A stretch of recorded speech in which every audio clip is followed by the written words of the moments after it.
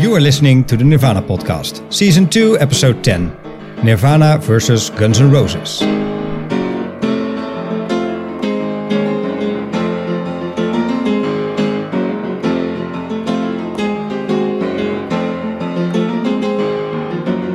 Hello everybody and welcome to the Nirvana Podcast. My name is Sietse. And I'm Juditja. And my name is Corneel. Huh?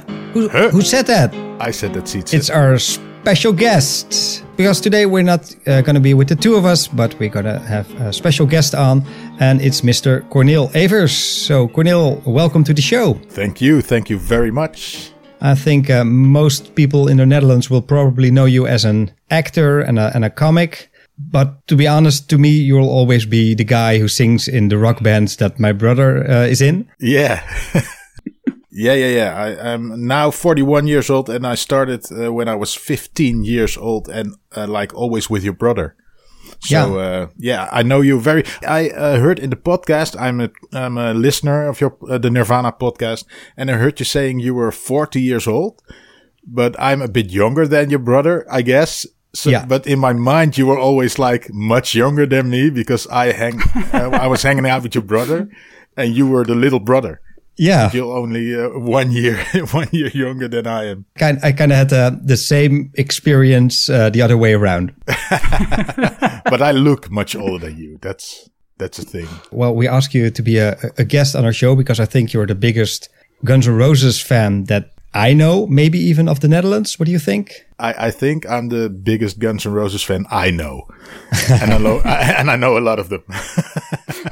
We thought it was a good idea to have an episode dedicated to Nirvana's, greatest nemesis, you could say. Yeah. Yeah, of course, we needed somebody to defend their honor. And we're really happy that you're on. And we'll try to keep it civilized, of course. Yeah, we're online, so we can't fight. So it's going to be okay. Yeah. Just for the listeners, to make sure that they keep on listening, you're a Nirvana fan as well. I'm a very big Nirvana fan as well. But if I have to choose, I think Appetite for Destruction is like the best album ever made. And I was, I think, 11 years old when a neighbor, a guy gave me a cassette with Appetite for Destruction. And I think my life changed because I heard music I really loved from the first moment I listened to it. And I knew I wanted to make music from that moment on. Nirvana made me learn how to play music because I just had a guitar and Guns N' Roses, you listen to it, you think, I can never do that. I can never play Switch Out of Mind. But then, Nevermind came and I played it all day, lying in bed with a guitar and learning how to play really fast because, it's genius, but simple. So for musicians, it's great to learn how to play. So I'm really thankful to Nirvana for that. Yeah. And if you say that Appetite for Destruction, which is Guns N' Roses' debut album, right? Yeah. That it changed your life. In what way did it change your life? Yeah, I was just a young kid, 11 years old. You hear music your parents play. My parents liked the Beatles, the Everly Brothers, Cliff Richard, that kind of stuff.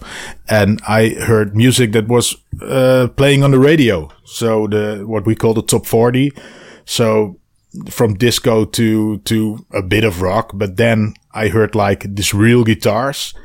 Real anger in music and real hard-hitting drums. And it just felt like this is my scene. I have to go this direction in my life. Yeah. Shall we listen to just a little piece of that just to get into the right mindset? Yeah, just one album.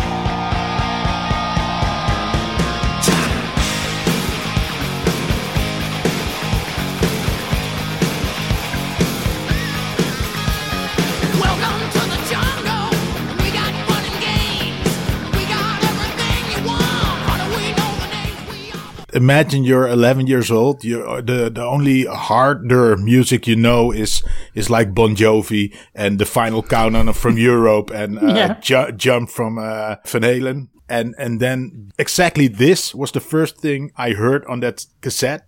And it's really Welcome to the Jungle. It says it all. This was it. I'm sure everybody listening knows at least a bit about Guns N' Roses. I mean, I had a look at their Greatest Hits album and I thought, oh yeah, I know pretty much all the songs on there. Would you mind giving our listeners just a very short introduction to the band, like where they came from, how their career more or less developed, just to make sure that we're all on the same page here? Guns N' Roses was a band which started in Hollywood, LA. Duff McKagan, the bass player, he came from Seattle, actually. And you had Axl Rose and Izzy Stradlin, they came from the same town. And then you had Slash and Steven Adler, they came from LA. And they were really LA guys, like the surfer skateboard dudes. And you had this band that was with Tracy Guns. I think Slash was in it and Steven Adler used to play in it. And then you had Izzy and Axl. They were in a band called Hollywood Rose. And then they mixed the two bands together and there was Guns N' Roses, but still with another guitar player and another drummer. And then they had a tour, Duff arranged a tour. He didn't want to play only in LA. So they went to Seattle and back. But then the drummer and the guitar player, they didn't feel like it. So they knew these guys who called themselves Road Crew. It was just a 2-piece band. He asked them, can you join us? And then in that van, on that road trip, which was a hell tour because the van broke and they had to call friends to drive them all the way there with the instruments and they hitchhiked apart. But then they grew as a band. And then there was this, this typical LA band. They looked like the glam rockers before them, but they weren't as polished. Like you have this glam rock sound, which is really polished, really well produced. And I think Duff brought in some punk. So it was really honest and a bit louder and a bit angrier.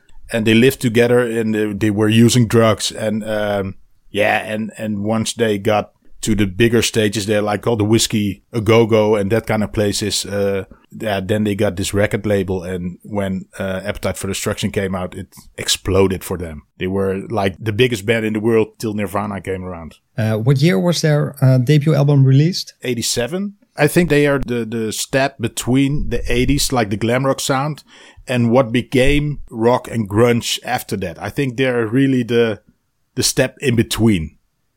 Because it wasn't especially the Appetite for Destruction album. I think the Use Your Illusion albums are more polished and more produced. And especially this first album was really, it had that bit of anger punk rock in it, which grunge totally had, of course. And the glam rock didn't really have. Yeah, and I think the whole music business changed with grunge. Like it wasn't cool anymore to be this big rock stars. And I think Guns N' Roses was like the last real big band who also acted like rock stars. Like from the book, you know? Yeah.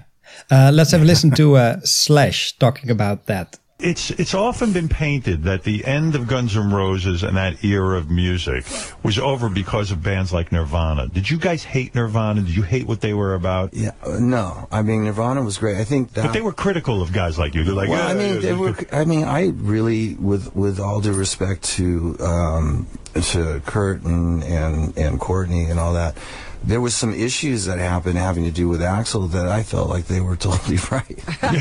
They were like, I mean, it's like, it's one thing to be, recognized and famous and stuff. It's a whole different trip. You sort of take your own chances when you start acting like that. Right. But anyway, and there was some issues, but I always thought that the 90s was one of the early 90s was a really healthy sort of page for rock and roll. Even though it meant the end of... It didn't mean shit. It meant the end of a certain kind of rock and roll. It did. Well, it ended that. I mean, it was sort of that transition from hair bands and so on, right. Which actually started ending after Guns made it anyway. It started to sort of dissipate. But when they came in, there was a new thing going on. But we were still playing stadiums, and if we'd stayed together, we would have just right. And you agreed with the criticisms that Nirvana was making about Axl? Well, I remember what was going down, and those criticisms were like, I mean, all things considered, I sort of agree. Right, yeah. No, but that's crazy, man. But anyway, but that was a cool period. So, but I don't think that it had, there was all that talk about like, will grunge into the whatever. Like for us, it had nothing to do with that. Right. So grunge wasn't the arch enemy. No. Yeah. At least Slash didn't see them as like the arch enemy. Neither did Axl, because it's pretty well documented in a video that Axl Rose actually was a big Nirvana fan in the beginning. Yeah, it was fun. Like you were saying about Nirvana wearing Vaseline shirts and that kind of things. And Axl also did that. When he really liked the band, he was wearing shirts of those bands, and Nirvana was one of them. But then they met. Well, because what you're referring to is that they had a video shoot for, I think, the Don't Cry video of Guns N' Roses. Don't Cry video. He wears a purple hat with the yellow Nirvana on it. And a Red Hot Chili Peppers shirt, I think. Yeah. So he was definitely supporting them. Then he really wanted to meet the band. I think he tried to come backstage, and then Nirvana kind of snuck out, so they didn't have to meet him face to face. Axl wanted them to open for Guns N' Roses. Axl's known for being really picky about who has to open for Guns N' Roses, so he must have been a big fan of their music. Yeah, and it was a very nice gesture, right? I mean, before Guns N' Roses broke, they were also touring with the bands that were big at the time, like Aerosmith and stuff. So they thought, well, we just got to give them a chance to get to a bigger stage, present themselves to more people. But it didn't. Yeah, it was really like work out. what Aerosmith and the Rolling Stones did for Guns N' Roses. So I think he wanted to do the same. Yeah. Yeah, it didn't go that well. Although in the beginning, Kurt wasn't too negative about it. Here's something he said about touring with Guns N' Roses in an interview. There are a few rebellious rock and roll qualities Guns N' Roses have that I kind of like. Do you ever see yourselves playing with bands like that, though? Yeah. We're thinking about going on tour with Guns N' Roses for a couple of weeks, just for the hell of it, because it'd be a ridiculous thing. It's just so funny. If you have the chance, go for it. It's not a career move necessarily. It's just, it'd be funny. We'd never have to worry about meeting the band or anything, because they never hang around with each other anyhow. Yeah. It would just be kind of a thrill to play in front of that many people. It'd be like a joke. Yeah, there's some sarcasm in it also, like you will never meet the band and you will never see them because they don't hang around together. So he's going on the gossip that was already there, and it was true actually. Yeah. Do you get what he's saying about that it would be a joke, that would be funny to open for them?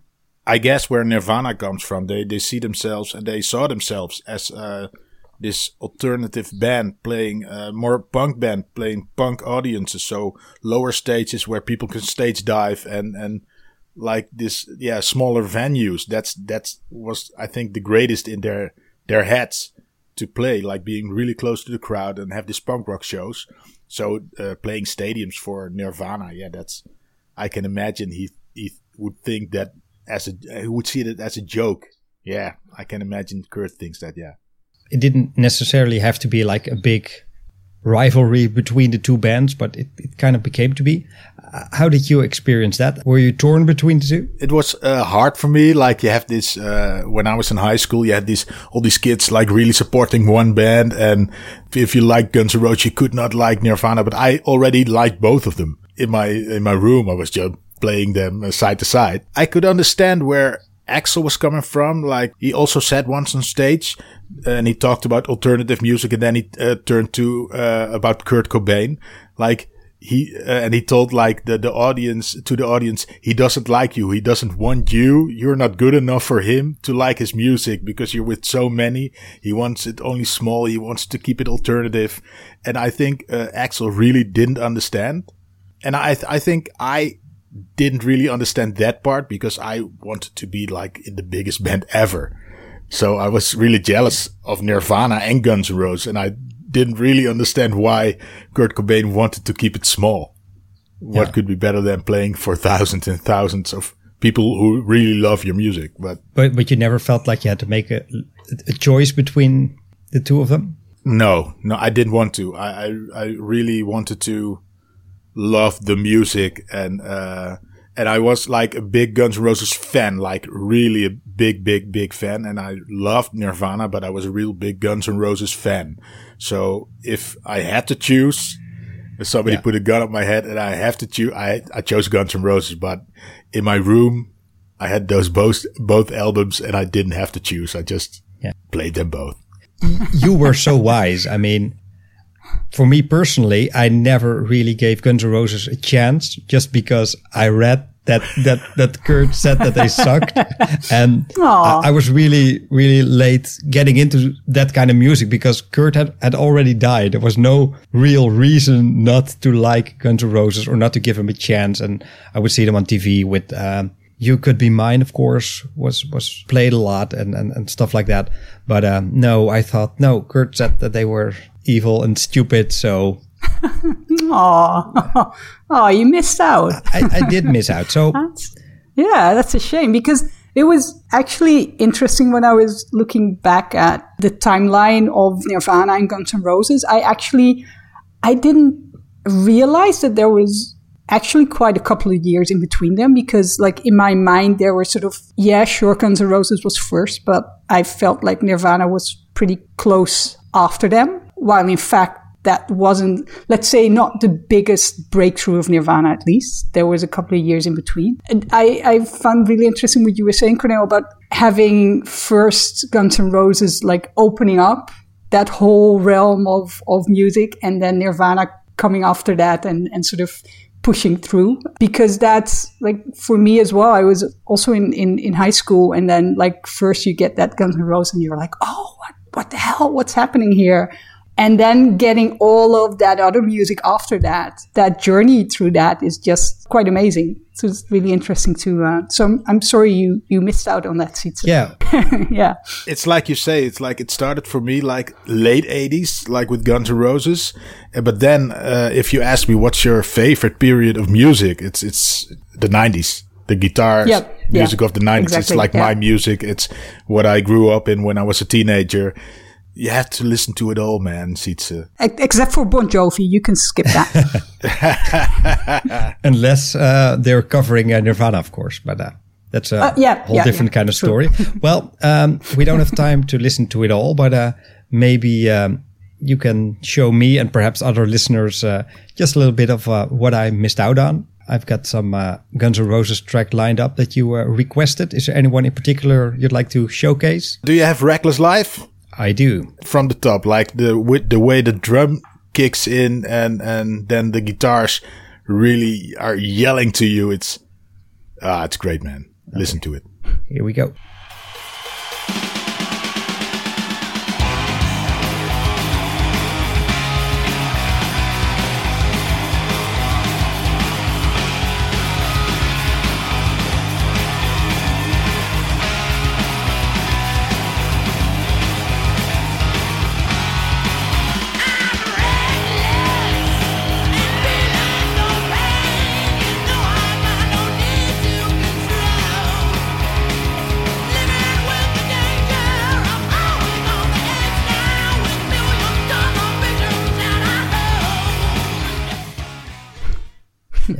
This really sound a lot like AC/DC. Don't you think? Yeah, of course. Like Axl is the singer of AC/DC now, right?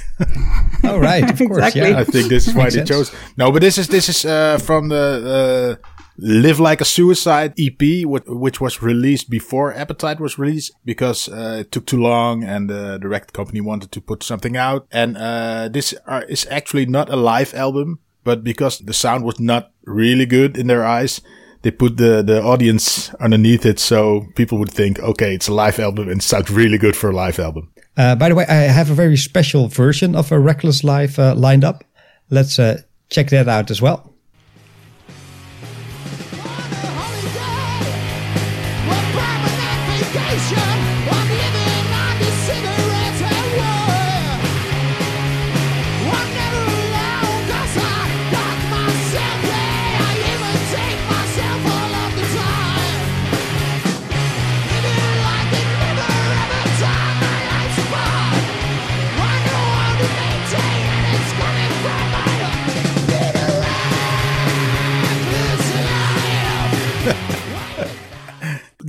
my band, and we did a few shows covering Reckless Life, and I know this show particularly because we put it at the end of the show, and that was like the most stupid move to do because it's so high. And I think in the middle of the show, at the beginning, I could sing it all, and now I just was screaming all the time. And so this was the result of that. This is The Guides, is my band, and we used to cover Reckless Life on live shows. Yeah. Did AC/DC call you already, or? Yeah, I actually was waiting for Guns N' Roses to call me, but then Axl started to sing again. Yeah. Aww. When Scott Weiland was asked for Velvet Revolver, I was really disappointed, yeah. Yeah, it's those hard moments in life. Hard moments in life, but we got through. So let's get back to the whole Nirvana and Guns N' Roses thing that happened. Yeah. So in the beginning, Guns N' Roses really liked Nirvana, wanted to support them. They basically said, well, no thank you. Sometimes made some jokes about them. So they weren't really friendly. But at the same time, they were at the same record label. They never seemed to mention that, the Nirvana guys. They always said, yeah, we're on the same record label as Sonic Youth, but they never said we're on the same label as Guns N' Roses. When I was reading the Heavier Than Heaven book about Kurt Cobain, like the way he practiced with the band and the way he wanted the other band members to be there every day and practice to be the best they could be, he was really like Axl in a way, you know, really controlling the band. And then when the moment comes when you really make it, you're Gavin, the same label as Guns N' Roses. You're selling as many records as Guns N' Roses did. Like Guns N' Roses had the image. They wanted to be this big rock band and they wanted to play these big stages and stadiums, and Nirvana never did. But I was always surprised by those remarks because I thought you are now the biggest rock star in the fucking world. The weird thing also is both of the bands sort of cultivated their image in that regard, because when you just look at their videos and stuff like that, you see the whole LA glamorous vibe in Guns N' Roses, and like having the supermodels in the videos and everything looks shiny and whatever, and it's the most expensive video ever made and whatever. But on the other hand, you see Nirvana in their videos cultivating also their image of, oh no, we're grunge and we're not glamorous and everything looks like dreary, and sometimes we don't even really make a video. We just want some images from a live show or whatever. So it's still the same thing. It's just that it's easier to say like, oh, Guns N' Roses is like being big and glamorous, because that was what their image was. But Nirvana was sort of being big and non-glamorous in the same way. I think what speaks for them both is that I think they were the biggest in their kind of music, in their era, because they were real. You know, like Guns N' Roses wasn't playing this band. They really lived in this crack house, with only leather pants and big hair. And then you had, Nirvana, who really were these guys who, that was nice about Nirvana. Those were the guys I went to school with. You know, you hung with them and you smoked some weed with them. Those were Nirvana. Those just were your friends. But they both made a lot of money and they still bought these crappy clothes and they spent it on new guitars and leather pants. Kurt became a big rock star really, really fast, but I think he just wanted to be like a different kind of rock star.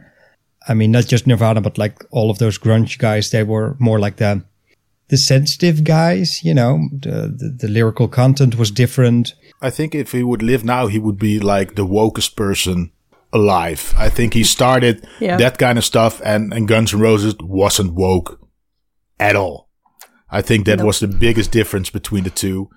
And I think I understand Guns N' Roses in their time and the way they had to make a living from really having nothing.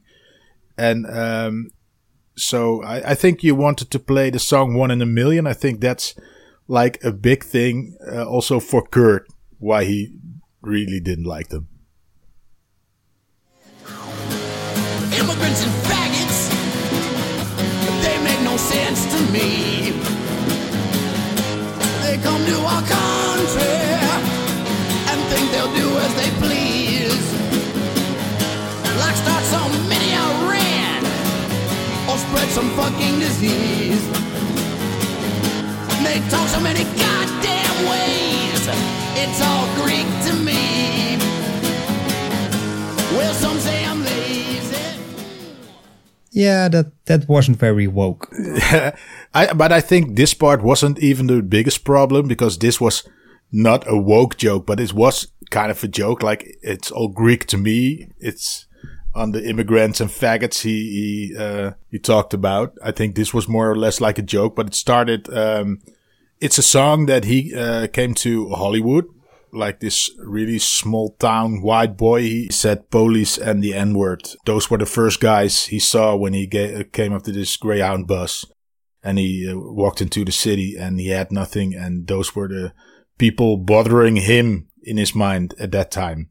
And it was a problem all over the world. But the most impact was that Slash, his mother, was a black woman.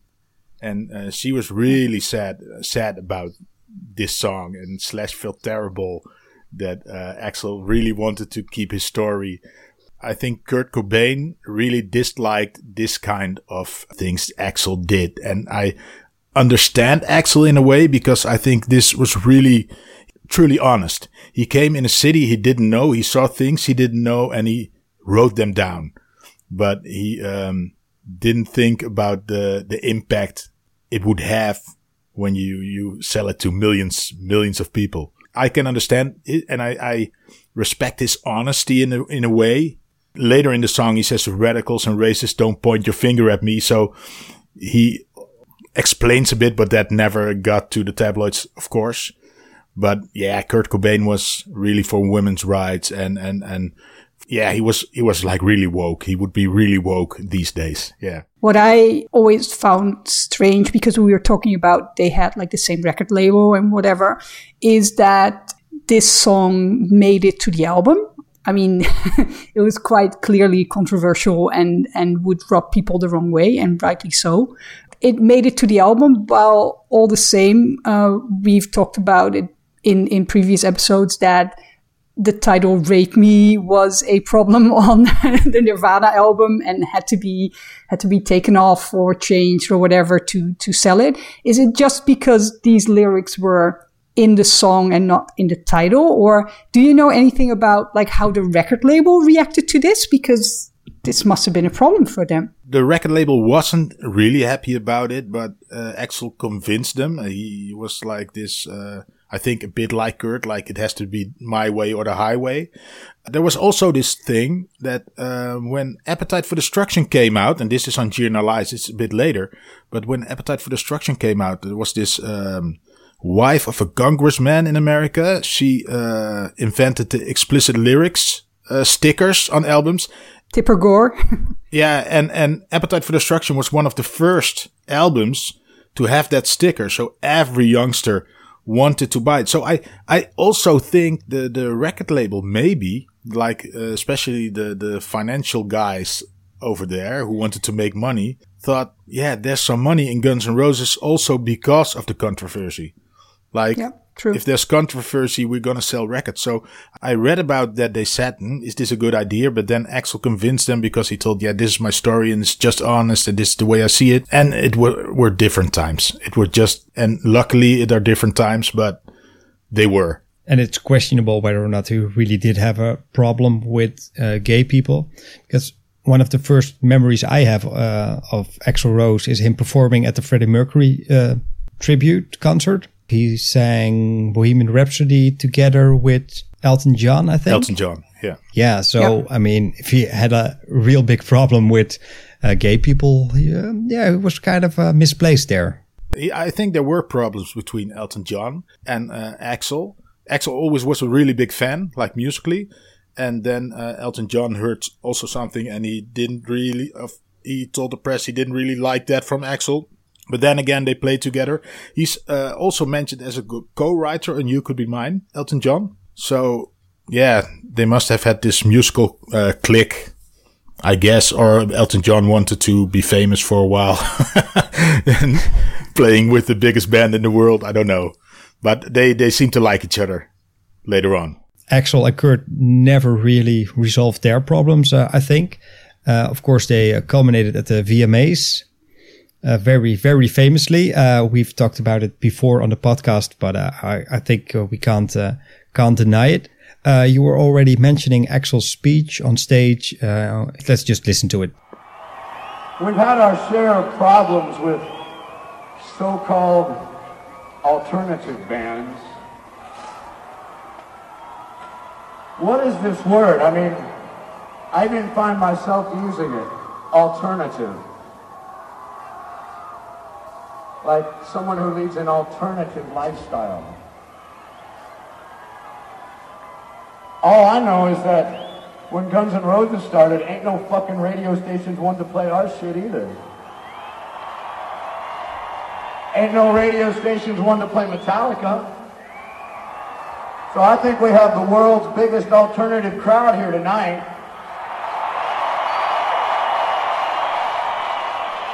And I think there he made a pretty good argument. I mean, this far I'd say, yeah, I get where he's coming from. That's a fair point. But then he goes on. I think that the problem starts when you start thinking that you're different from everybody else on the fucking planet.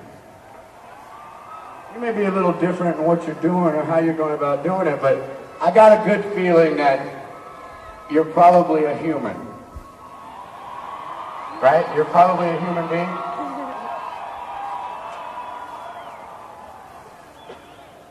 And so right now, alternative, only thing that means to me is someone like Kurt Cobain in Nirvana, who basically is a fucking junkie with a junkie wife.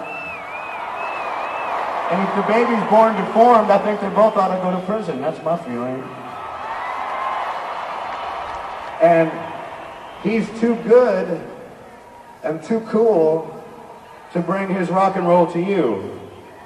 Because the majority of you, he doesn't like or want to play to or even have you like his music. It seems to be a general feeling among a lot of alternative bands that they don't want the majority of people even liking them. They like it on the outside. So, yeah, he went there. There was a really low blow, of course. Yeah. And also, I have a strong feeling that most of the members of his band were also very heavy drug users and junkies. This isn't the first time Axl speaks about drugs during a show, because he also told the crowd several times that he would stop playing if his friends weren't stopping dancing with Mr. Brownstone. So I think somewhere in this, it is also because these were the days that the band was really. They were really like on heroin and cocaine and alcohol. They were and Axl never really went that far. Talking about addiction, he drank some. He must have used some, but he never went to the addict stage.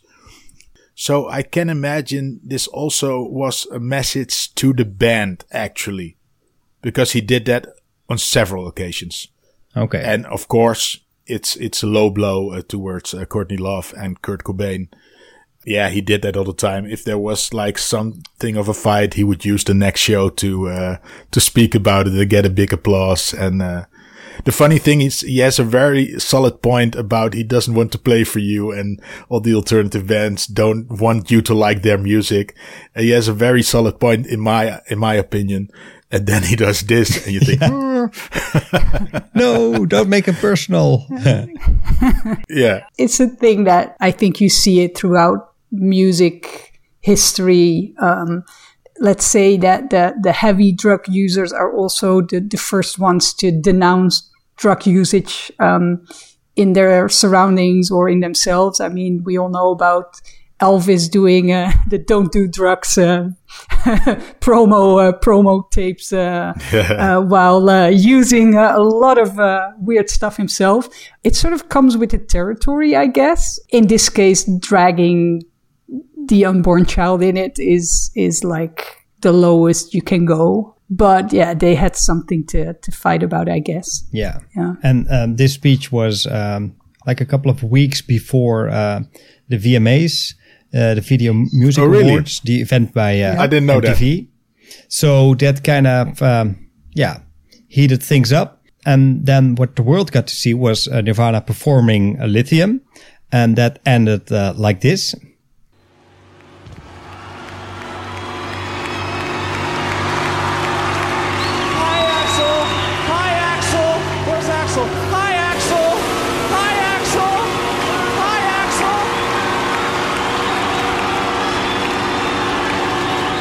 And I think nobody really knew what that was about. Dave Grohl screaming "Hi Axl, in the microphone.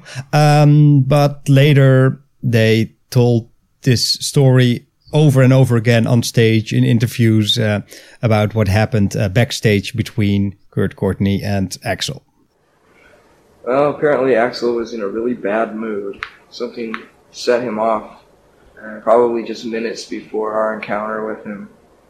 And we were in the food tent, and I was holding Francis, and he came strutting by with 5 of his huge bodyguards and a person with a movie camera. And Courtney jokingly screamed out at him, "Axl, you be the godfather of our child." And everyone laughed. We had a few friends around us sitting there eating. And he just stopped dead in his tracks and just started screaming at us. Wow. All these abusive words. And he told me that if I didn't... He told me I should shut my bitch up. And so I looked over at Courtney and said, "Shut up, bitch." And everyone started howling in laughter, and Axl just kind of blushed and ran away. And then afterwards, Dave, after we were done playing our song on this, have you seen a copy of that? It's really funny. Yeah, Dave was screaming "Hi Axl," and then Duff wanted to beat Chris up afterwards. But sometimes I think we have to realize how young all these guys were, like Guns N' Roses and Nirvana. They were really, really young. And I don't know, you played in bands, Sietse? Not really. Okay. I tried to. I did. And it was like a big sport to hate the other band and to annoy them and to change their guitars on stage. And I think they all also enjoyed it a bit. That they had this thing they could talk about, both of them? Yeah, in a way. I mean, they could project their anger on somebody else. And it was also a way to set themselves apart, I think. By saying, look, they are whatever. They are the bad guys, the stupid guys, the lousy band. We're the cool guys, or we're the good guys here. So I think that has probably something to do with it. And I think that's why... Especially Kurt told the story about what happened backstage a lot of times. We actually already played one of his accounts of the events on the podcast before. Yeah, and Axl was an asshole at the time. He screwed over his bandmates. He made them sign contracts like the name of Guns N' Roses was his and not theirs, while they were totally strung out. And he fought many occasions with people. So I think Kurt maybe was lucky, like Axl ran away. Yeah. Because I think Axl was a bit stronger at that time. But yeah, it sounds like typically Axl also. Yeah. Yeah, but it's so childish. Also, the response of Kurt, because he goes on by telling that after they walked off, after their performance, he saw a piano standing there and he knew that Axl was going to perform. So he spit on the piano keys. And then later he found out that it was actually Elton John who was going to play the piano. So yeah, they were both playing. So he got the wrong piano. Yeah. That's typical. Their age also, right?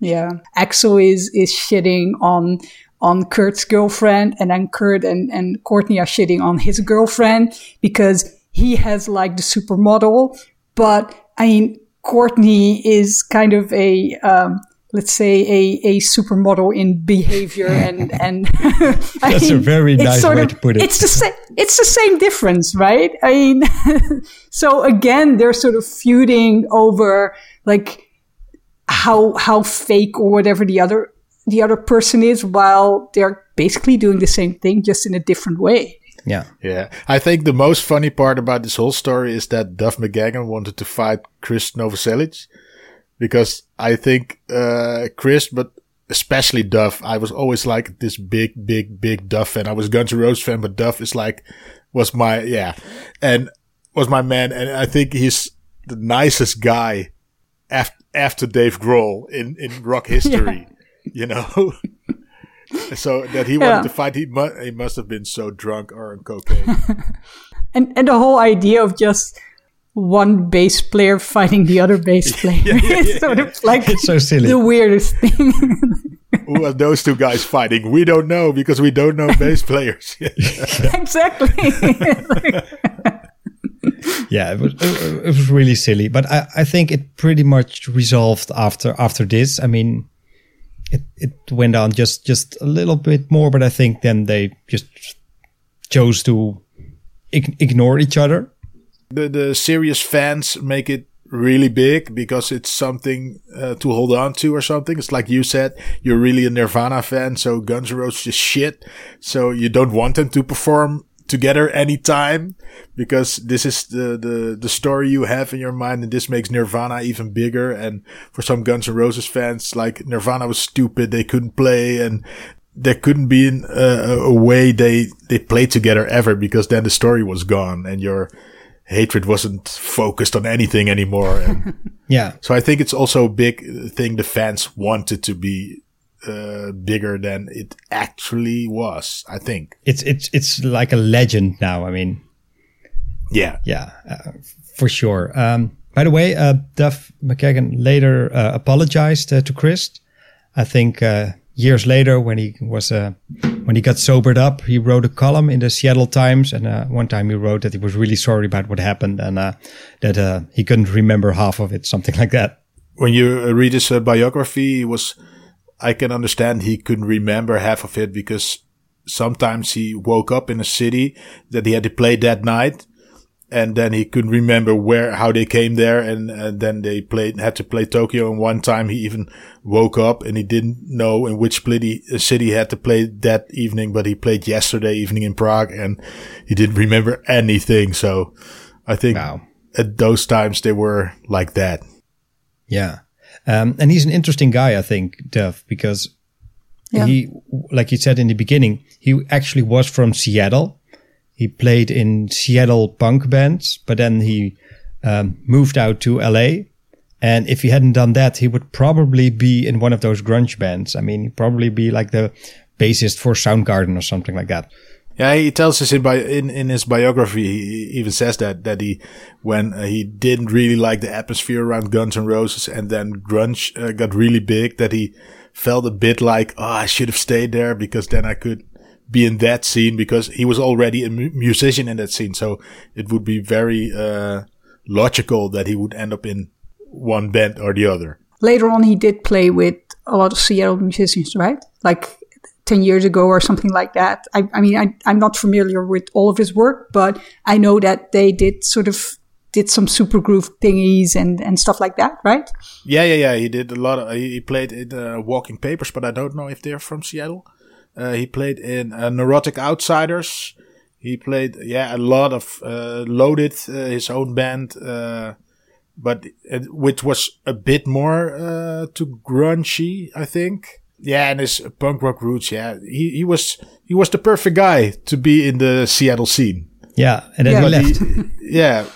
But he left, and I think it was a wise choice in the end, because he was like in the biggest band in the world, and he could do the rest of his life. He could do whatever he wanted. Almost died, okay, but But part of the reason why he wanted to get away from Seattle was because everybody died because of heroin use, right? Yeah, and then he came to LA, which was like total heroin and total. They really live like junkies. Like Izzy Stradlin, his band member, was the dealer, and he took most of it himself. And they robbed prostitutes. One was fucking the prostitute, and the other one was taking her wallet to buy drugs again. And it was crazy, crazy days. So it's even a strange thing he didn't went back immediately, but he stayed. Well, Cornel, you already mentioned Duff McKagan's own band, Loaded, and they have made a song called Seattle Head. Yeah, it's about LA, actually. Yeah, it's about LA, but to me it feels like he wants to reclaim his image and his title as a real Seattle guy, I think. I don't know if it sounds that grungy, but I must say that the intro kind of reminds me of Sandler's Apprentice. So, yeah, maybe it's a reference. Let's check it out.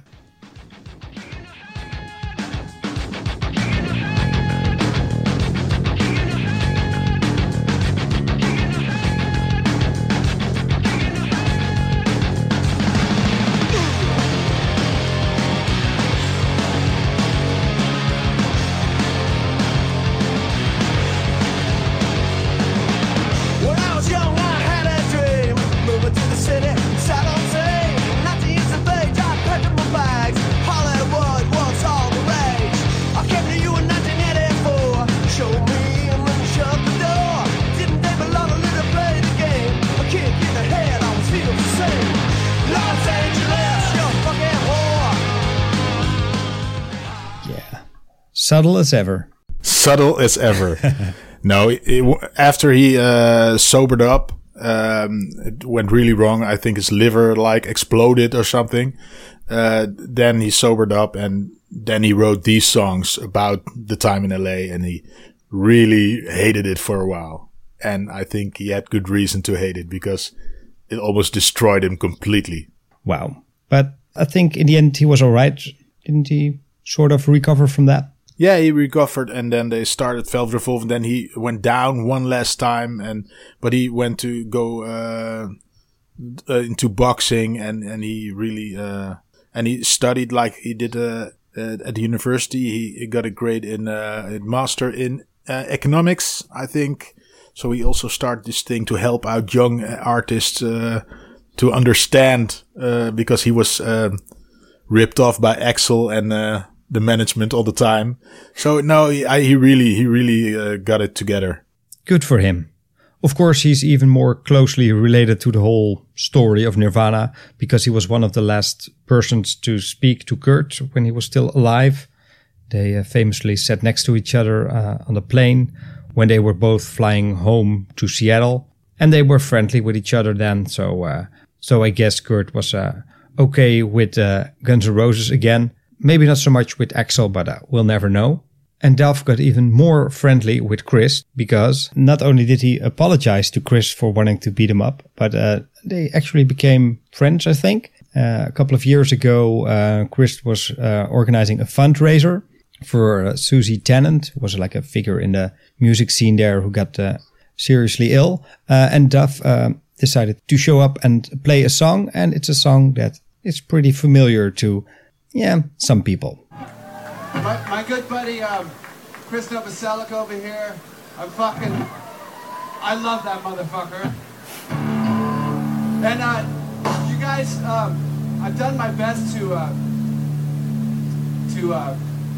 try to put all these lyrics to my brain that is not functioning too well.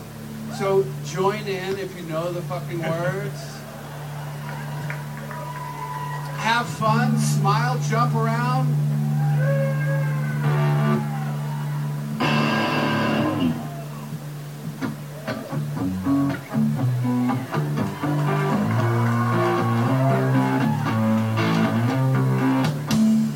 I'm so happy, 'cause today I found my friends in my head.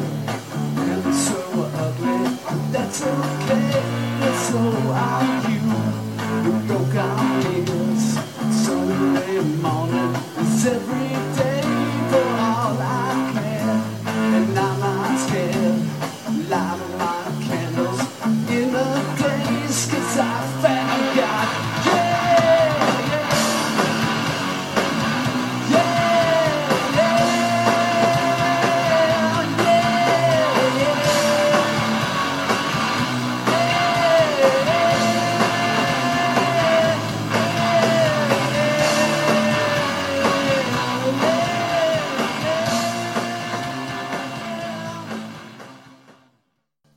I wonder how many Nirvana purists listening now are thinking, that's terrible. That's a great version. I think it has something, like the way he sings it has something quite endearing to it for some weird reason. I love his voice, not because he's a good singer, but I like how he pronounces words. And exactly. And he's really had that punk rock thing to it without screaming.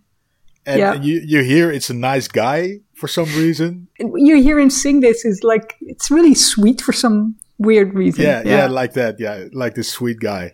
But the song was better when Kurt did it. Yeah, I think definitely. I think nobody would disagree with that. So are you guys ready for another Nirvana cover with Guns N' Roses influences? Well, yeah. Check out the version that Velvet Revolver did.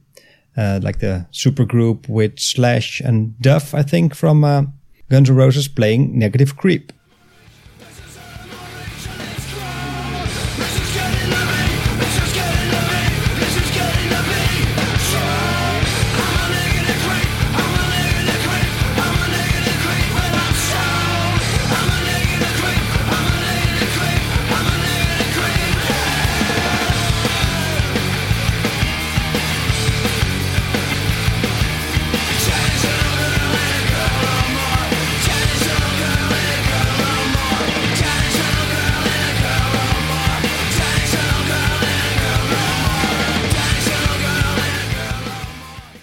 I actually like it. It's not the Nirvana version, but it's like Scott Weiland is also one of the big grunge voices, right? Yeah. From Stone Temple Pilots. So I think he's allowed to do this. And like Matt Sorum is on drums, also the later Guns N' Roses drummer. And he's real tight and he has this big heavy sound. And you hear the guitars are more tight than Kurt used to play. Yeah. I think Duff McKagan is one of the best bass players of that era, but also is Chris. So I think they don't, they are interchangeable maybe a bit for this, but yeah, I actually like it. It's a bit more tight. Sounds a bit more produced. It's a bit harder and, yeah, it's not the Nirvana song, but, not Nirvana sound what I really love, but I actually like this one. Yeah, it really brings out the metal in the song. Yeah. So in the end, I think everybody kind of got along, covered each other's songs and stuff like that. And of course, Dave became friends with Axl. And actually, did you hear of course you know. Could you please tell the story about Dave, Axl and the Rock Throne? Yeah, the Rock Throne. It was the show where Dave with the Foo Fighters he played, and he I think he fell down the stage and broke his leg. Everybody knows it. Everybody who listens knows it. If you're a Nirvana fan, you know this story, of course. And then he wanted to play on the rest of the tour, and he made this really big throne. I saw him play it in Ziggo Dome, I think. Maybe you were there. I was there. Sietse. And then he played in this throne. It was like this Game of Thrones thing, but with guitar heads sticking out, and it was quite funny actually. But he did amazing with it. And then later on, Axl, he had like the same thing. He broke his leg. Yeah, he saw Dave doing that during the Foo Fighters tour. So he wanted to do something like that. And then I think Axl actually asked, can I buy your chair or rent it? I don't know. And then Dave said, no, man, you can use it and everything's fine. Just use it. And then Axl actually did like a big leg of the tour. With a big leg. Yeah. in the tour. On the chair of Foo Fighters. Yeah, that's a funny story also because I heard Dave just like a few years before that. I think Eagles of Death Metal were in the opening for Guns N' Roses. And they played and Axl didn't like it. So he said the shit pigeons of death metal or something. And then they couldn't play anymore.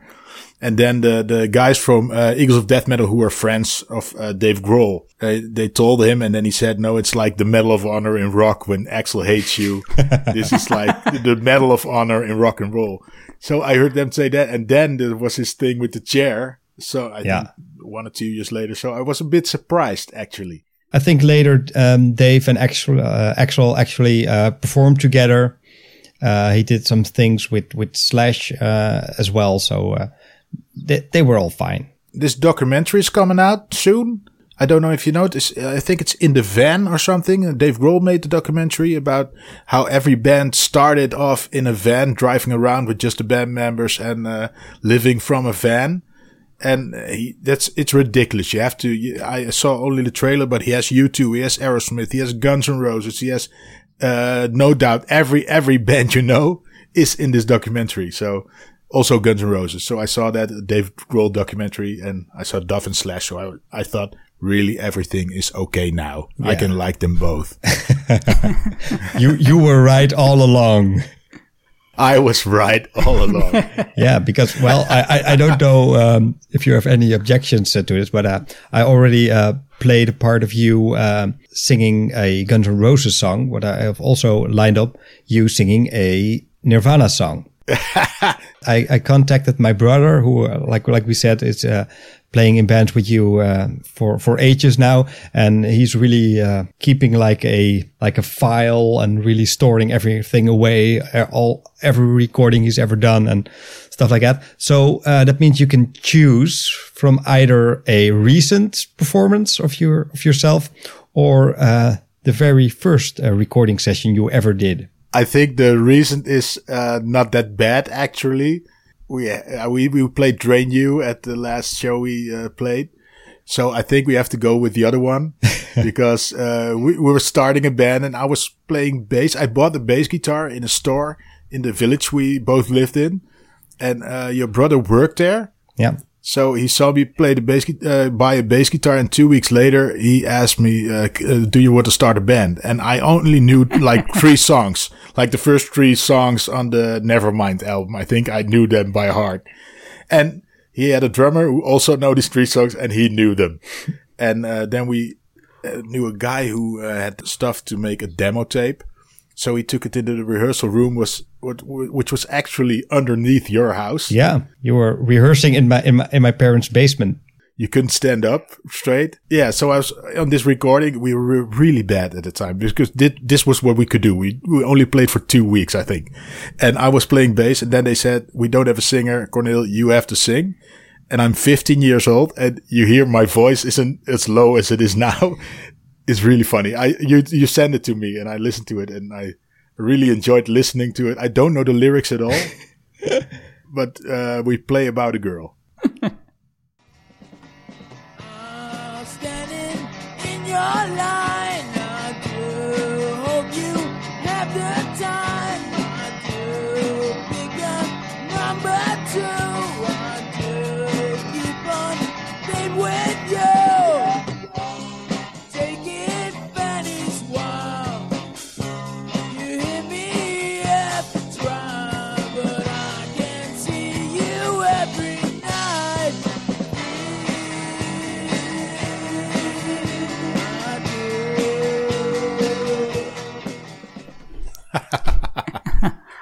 That's just the sweetest of things. That's sweeter. Yeah. Yeah, I think it's safe to say that you're actually like the Dutch Duff. Oh, I wish. I have the feeling that we haven't played that much Guns N' Roses in this episode. Any songs you want to highlight or point out or... I told you the I Used to Love Her thing, and that's because I listen to your episodes, your podcast, and I always hear you talking about, and I love that, about lyric writing. And when I saw the diaries of Kurt Cobain, I saw my own writings at the time as a teenager, you know, really dark, never you want to be this depressed guy, you want to write about strange and disgusting stuff. And I think he was a great lyric writer, let's say that. But I think he wrote many lyrics because the words sounded great. It was like Steven Tyler of Aerosmith said, my voice is the fifth instrument in the band. And I think Kurt Cobain's lyrics, just that word sounded better than the next word. Or so sometimes it doesn't mean anything. And sometimes it's just being really young and have this black humor.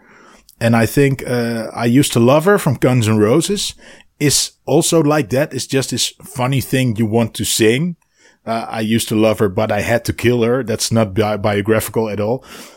The only difference is Kurt Cobain was more woke, so he wouldn't say, I had to kill her. He would have made a girl kill a guy. Yeah. So that's a bit different. But I wanted to show that because I think this is shows how young they were. And if you know some Nirvana lyrics who also, I think, are meant funny, I think this is also the case. So it's not that good. It's just we have this funny idea and let's record it. Okay, here we go.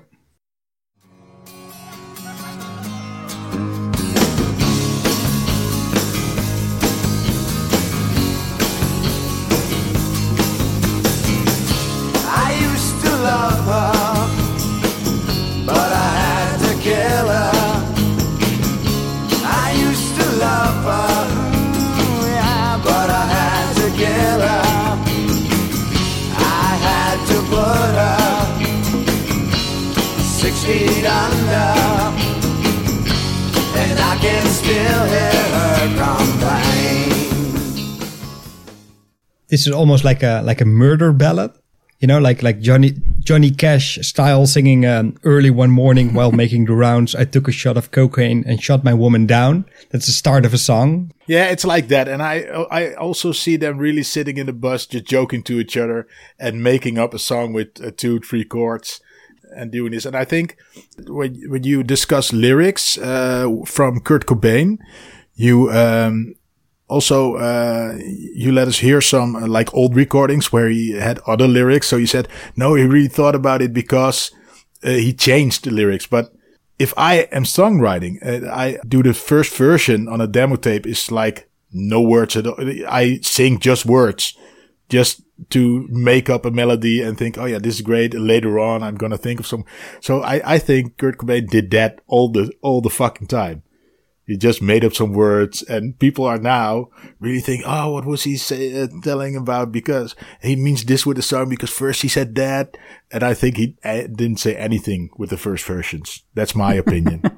So if you listen to this podcast, I don't think he says anything with the first version of any song. That's okay. I'm going to edit this out, so that's fine.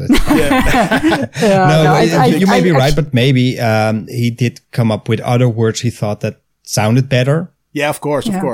I think it's often that, I think, because I do agree with what you're saying, especially about the sounds. That's also why he has so much rhyme in his lyrics, and also why sometimes when he has older versions and newer versions, when he changes words, it will be different words, but they will have the same sound.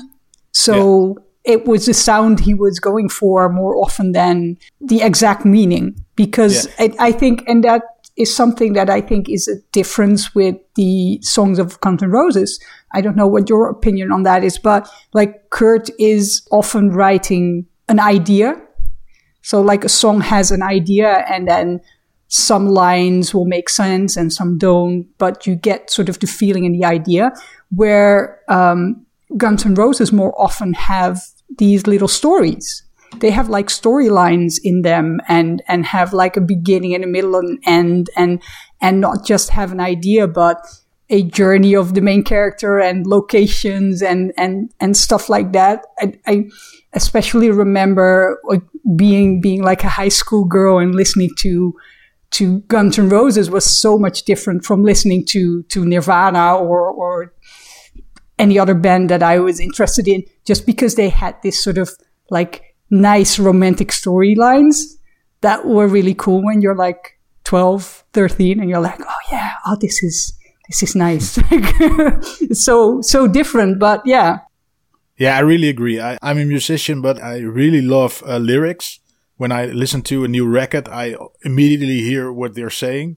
And Guns N' Roses is like, Axl's really strong in his lyrics. I think he really describes the situations perfectly and his feelings. And he's really talking about his life and how he thinks about things. And I think Kurt Cobain confused me the first time I listened to it because I didn't understand anything. Yeah, no. I swear I don't have a gun. But the rest I didn't really understand. But I loved it because the energy was good enough, you know, and it sounded great. Yeah, so you're right. That's a big difference between the two. And yeah, love them both. I was right. Juditha, you put one song on the list for this episode. I think we you were being so modest that's a guarantee that it's going to get played. Yeah, exactly.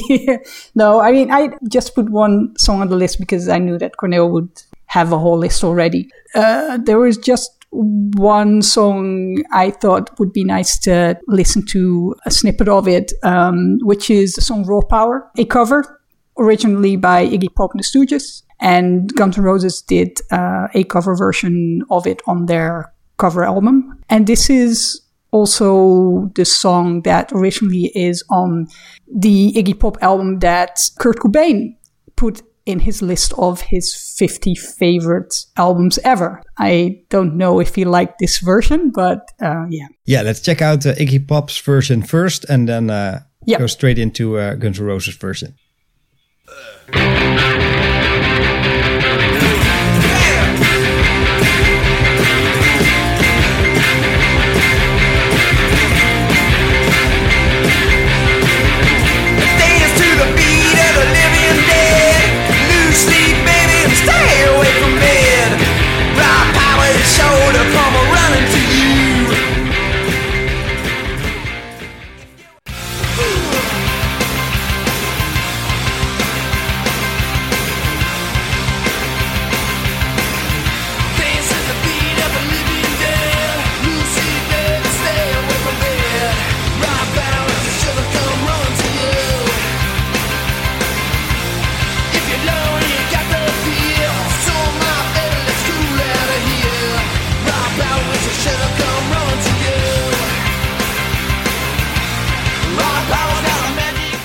It's hard to cover Iggy Pop in general, I think, and the original has that David Bowie vibe going on, that 70s more lower vibe that's happening there. He was involved in the recordings as well.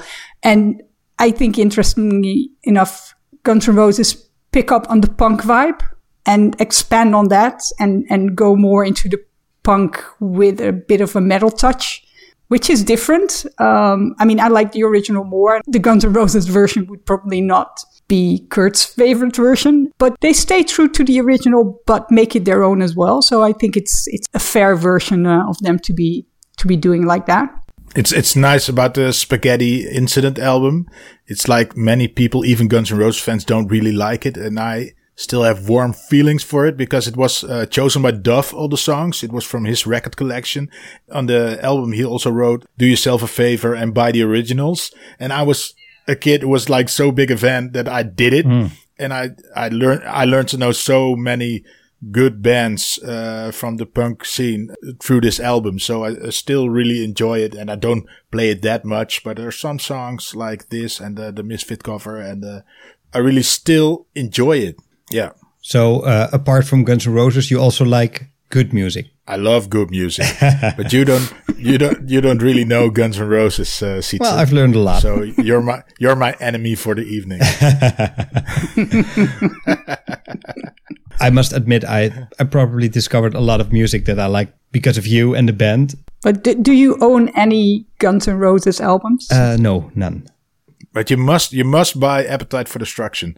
Really, if you think about Guns N' Roses, and I love November Rain, but if you think like November Rain, Don't Cry, Knocking on Heaven's Door, then you still have to buy Appetite for Destruction. It's so raw and so metal meets punk rock. So the lyrics are so good. It's so much energy that's pure and real that I'm serious. You cannot not love that album. It's the best album ever made. Ever. Yeah, I checked it out on Spotify.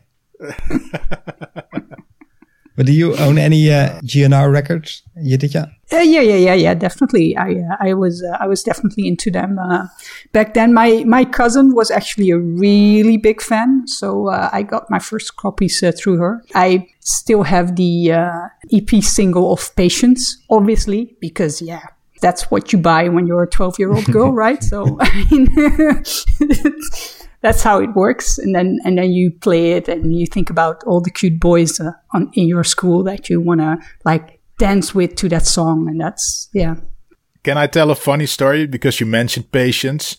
And I don't know if I requested the song also. From Guns N' Roses fan point of view, we know they had like this fight with Nirvana. But the biggest thing was the fight between Axl and Slash. And Duff was a bit in the middle. He quit Guns N' Roses but he never really got bad mouthing Axl. But Axl did and Slash did. They hated each other. Really, really.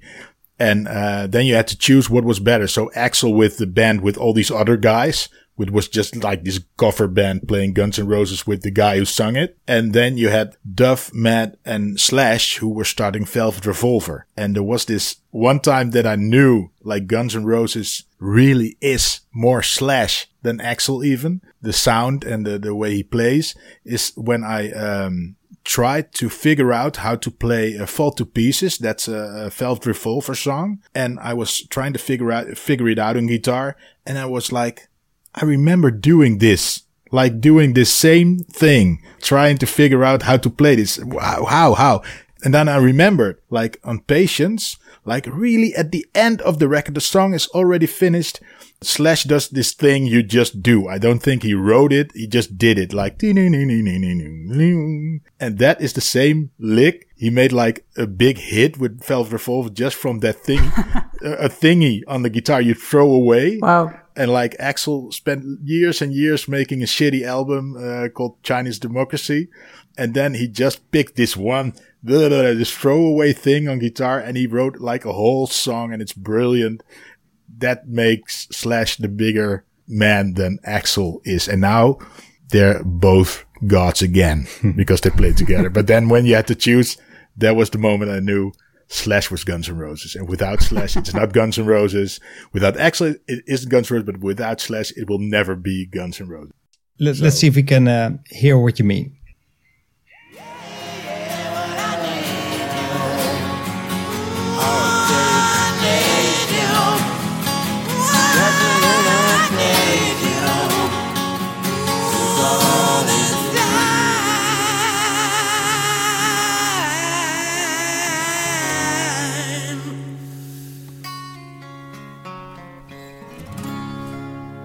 So it's just that last part, right? The last part. No.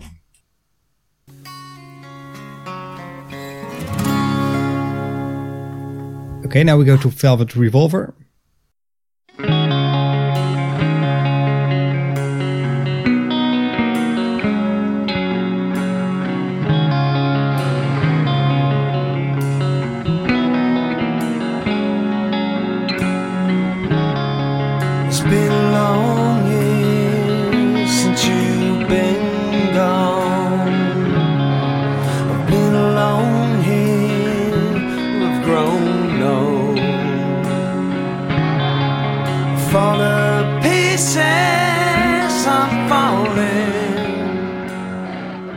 Have you ever heard the Chris Cornell version of Patience? No. No? Pretty interesting. I was thinking of it because we haven't listened to another band, a Seattle band, covering a Guns N' Roses song. Let's do that too, and then we're gonna have to put this episode to an end because I think it's already the longest one we've ever did. So here's Chris Cornell singing Patience.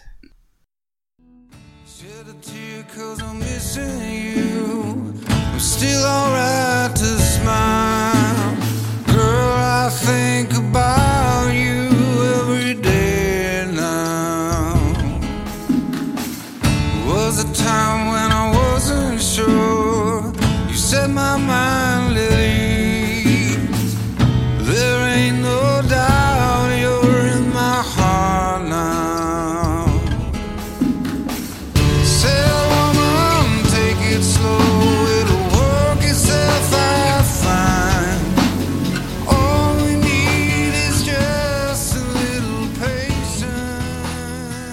Yeah, I like his voice, of course. He's a great singer, and he has this emotional feeling in his voice all the time.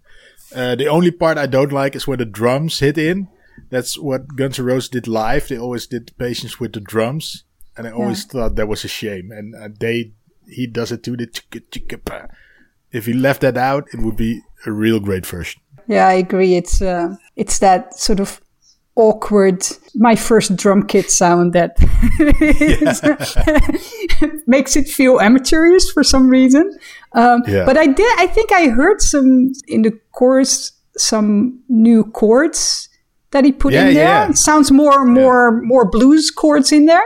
That was interesting. Yeah. I think that's it's really enriching. So yeah, cool. Really nice. Cool. So what song should we end this podcast on? Whoa, I forgot which songs I requested. You can come up with every song you want to hear right now. You think, well, that's the best way to end a Nirvana versus Guns N' Roses podcast from a Guns N' Roses point of view. Get in the ring, motherfucker. Good choice. Yeah.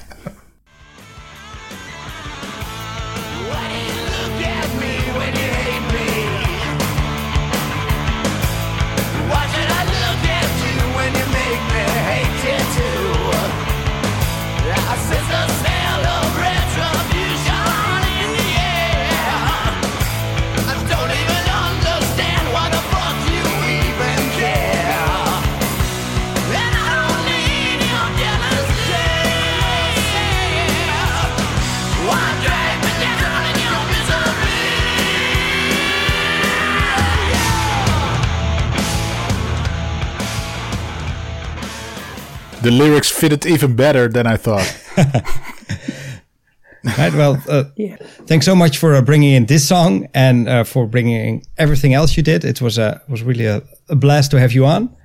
Thanks a lot for joining us. Yeah, thank you.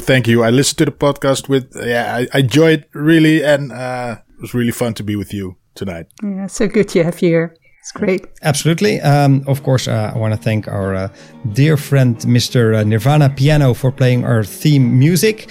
Maybe he can start a channel called Guns N' Roses Piano, and then he would have a lot more stuff to play. And of course, Jeditja, I want to thank you for podcasting with me once again. Of course. And for reminding us of Iggy Pop and the Stooges. Always happy to oblige in that part.